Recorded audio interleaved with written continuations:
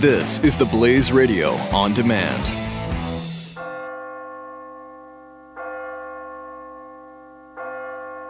You're listening to the Church Boys FREEFALL Q&A. It's Billy Hollowell here with the Church Boys, and I have attorney Tyler Smith on the line. How you doing today, Tyler? Great, Billy. Thanks for taking the time.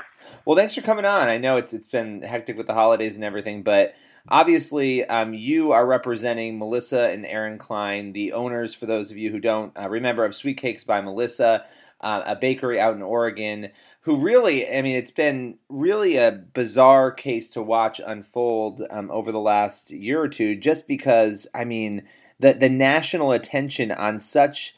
And I say benign in that a couple went to the bakery. They asked for a cake, a lesbian couple, and the Kleins, who are Christians, said, you know, we don't do gay wedding cakes, and said no, and that was that. And you would think the story would end there. For those who aren't familiar, although I'm sure most people are, the story did not end there.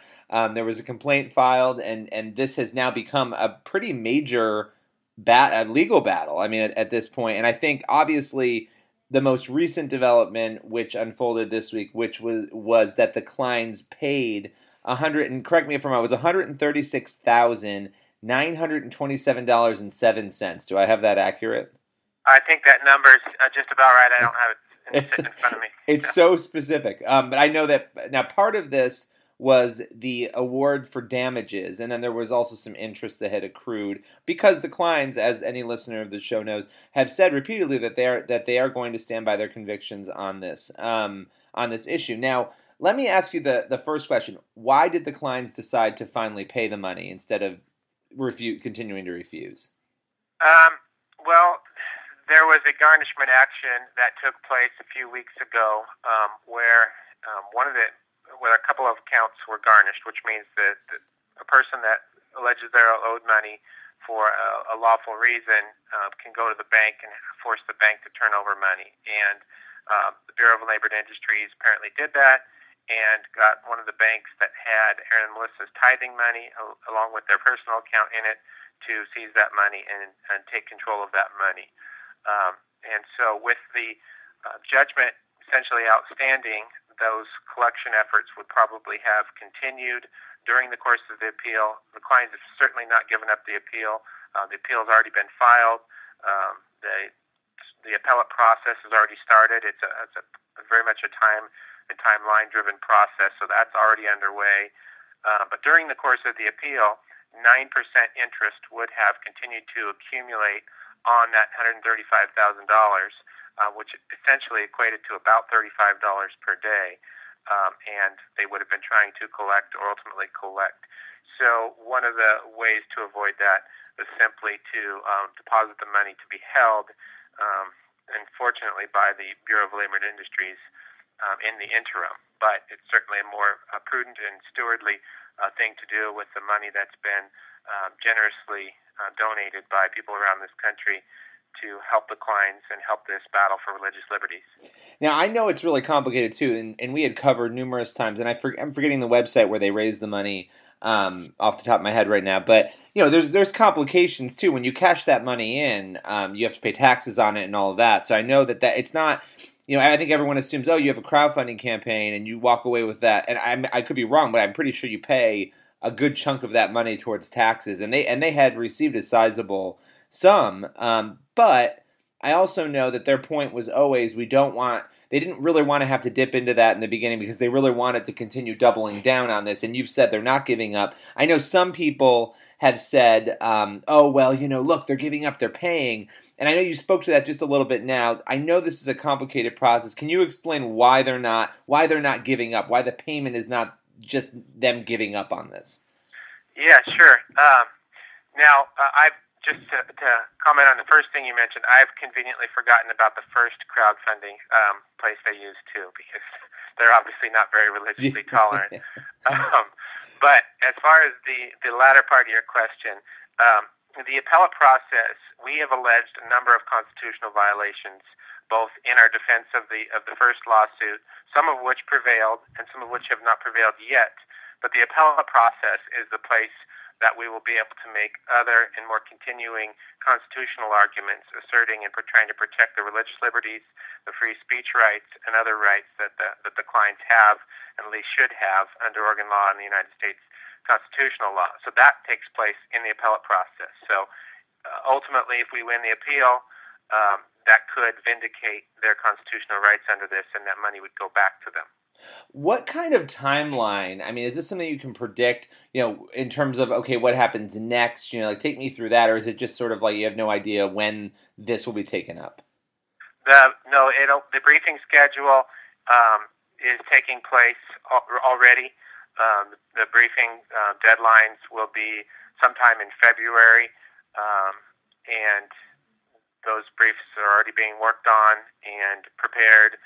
And so after that, then the state will have a chance to write their response briefs, and then we will have a chance to write reply briefs, and that's how the process proceeds. So it'll probably be done being briefed in maybe the April timeline. I haven't actually checked the very end deadline on that.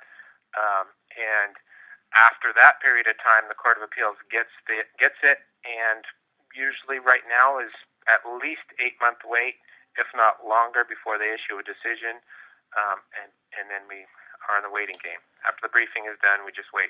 Now, I mean, this is potentially, I would assume, a years-long battle, because I would assume there can be appeals, and I don't know the whole process there in Oregon and how that works, but this can go back and forth, I would assume, for a while, and I guess the secondary piece of that, and you can correct me if I'm wrong on that, but the secondary question, I guess, is how far are you guys willing to go? Will you take this to the Supreme Court if you need to, if they're willing to take it up, God forbid it goes that far?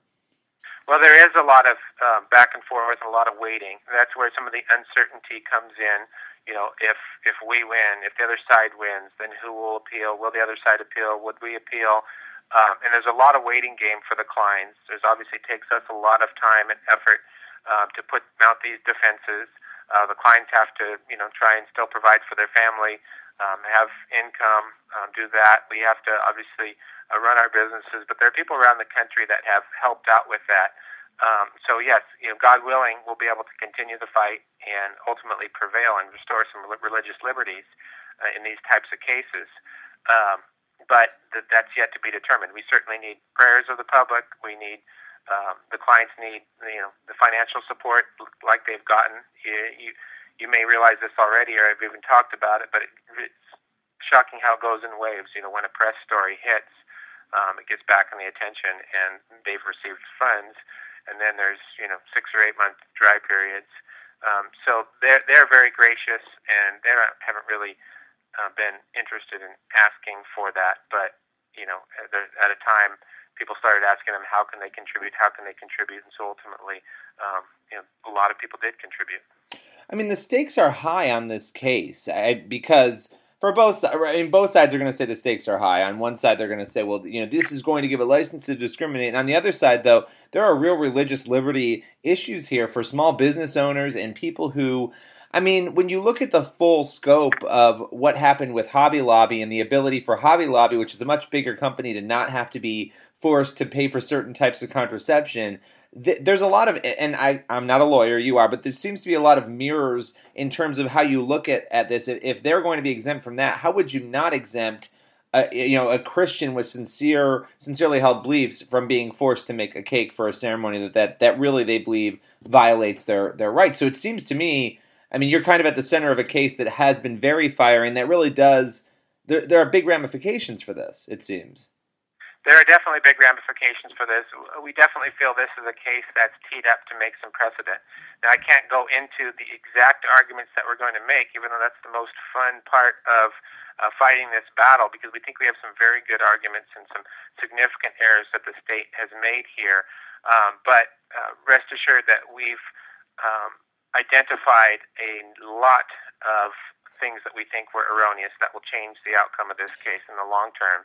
And, like I said before, God willing, we'll be making those arguments and we'll prevail on those. I guess one of the questions, and one of the things that has struck me as very bizarre throughout this whole entire thing, has been the amount of money that was charged for one cake. And I think even when you talk to people who might disagree with the Klein stance on this and think, oh, they should have made the cake and they should be forced to make it. You know, in New York, I live in New York State. In New York State, there's a farm that wouldn't host a wedding. They were fined $13,000. That still seems extremely excessive to me. But this case, you're talking about, I mean, such a large sum of money.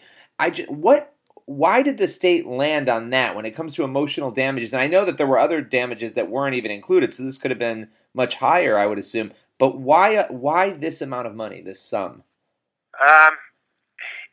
The state asked for $150,000. I can't tell you, because I don't know, how they somehow came to the conclusion of $135,000, other than the only obvious things that a person could conclude would be the state asked for $150,000. The administrative law judge said he did not believe the two complainants in a number of regards, and then so he apparently reduced from 150 down to 135. That's what's in the final order. That's nothing that's secret or confidential, but you have to do some analysis to see it. But that was mysterious to us too, and that might ultimately be one of the things that's discussed on the appeal. Yeah, I remember looking at that and thinking that was odd. How long have you been involved in this case, and what was it that attracted you to the Klein's case? Well, I actually have a law firm that's sort of an activist law firm. We do a lot of religious liberties cases, political cases, civil rights cases, along with general business practice. So we're associated with a number of national groups. We're a private practice law firm here, but we're associated with some national law firms and legal groups, and heard about it through them, offered to help, and have been helping out ever since. Now, my last question. Way back at the beginning, I guess, to answer your question more precisely, way back at the beginning.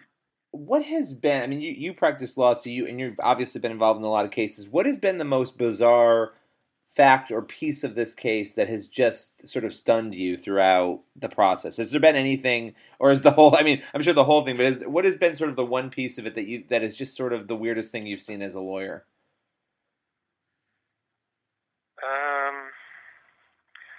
There's been quite a few in this.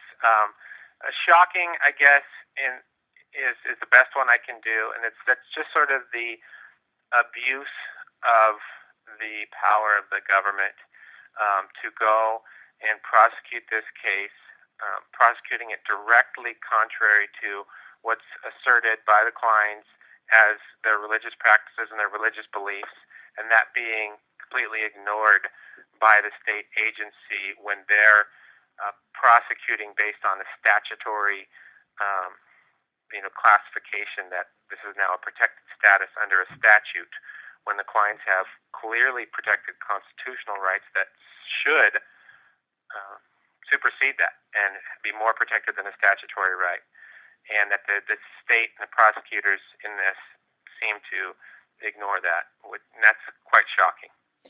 Well, I mean, you have a family here, too, with 5 kids, and I think that's what people forget, is that you have 5 children, you've got 2 parents, and you have, I mean, you're asking them, they were initially asking for $150,000, and you look at that and you think, what in the world, what if there was no crowdfunding campaign? I mean, what if there was no way to help them, and they were faced with that? I would imagine, there are going to be other people, and there have been other people as well. Well, listen, I'll give you one final question here, and I'll let you go because you've been great, and I appreciate the time. What is there anything you'd want people to know about the Kleins? I mean, you mentioned them being gracious. Is there anything you'd want people to know about their character, maybe as their attorney, that maybe hasn't been as reported in the media as you'd like? Yeah, absolutely. Thank you. The Kleins are absolutely one of the most genuine, honest-hearted, sincere people about practicing their faith in everything they do throughout the day, no matter where they're at. And they sincerely, they literally had a whole lot of their pastor and the members of their congregation come to their place of business and pray over it before they opened up the doors. That's the kind of people, they would pray over each wedding cake. I mean, these are people that sincerely held beliefs that are trying to practice their faith in the best way they know to give honor and glory to God. And that's all they were doing. And these are, fantastic people that didn't have a mean bone in their body, about that, and had this happen to them. Well, listen, I really appreciate you taking the time today, and I hope to keep in touch. We'd love to have you back. I know the clients probably can't be speaking very much right now as some of this process unfolds, so would love to have you guys all on when that time comes, and appreciate you taking the time. Thank you. God bless your efforts. Thank you very much.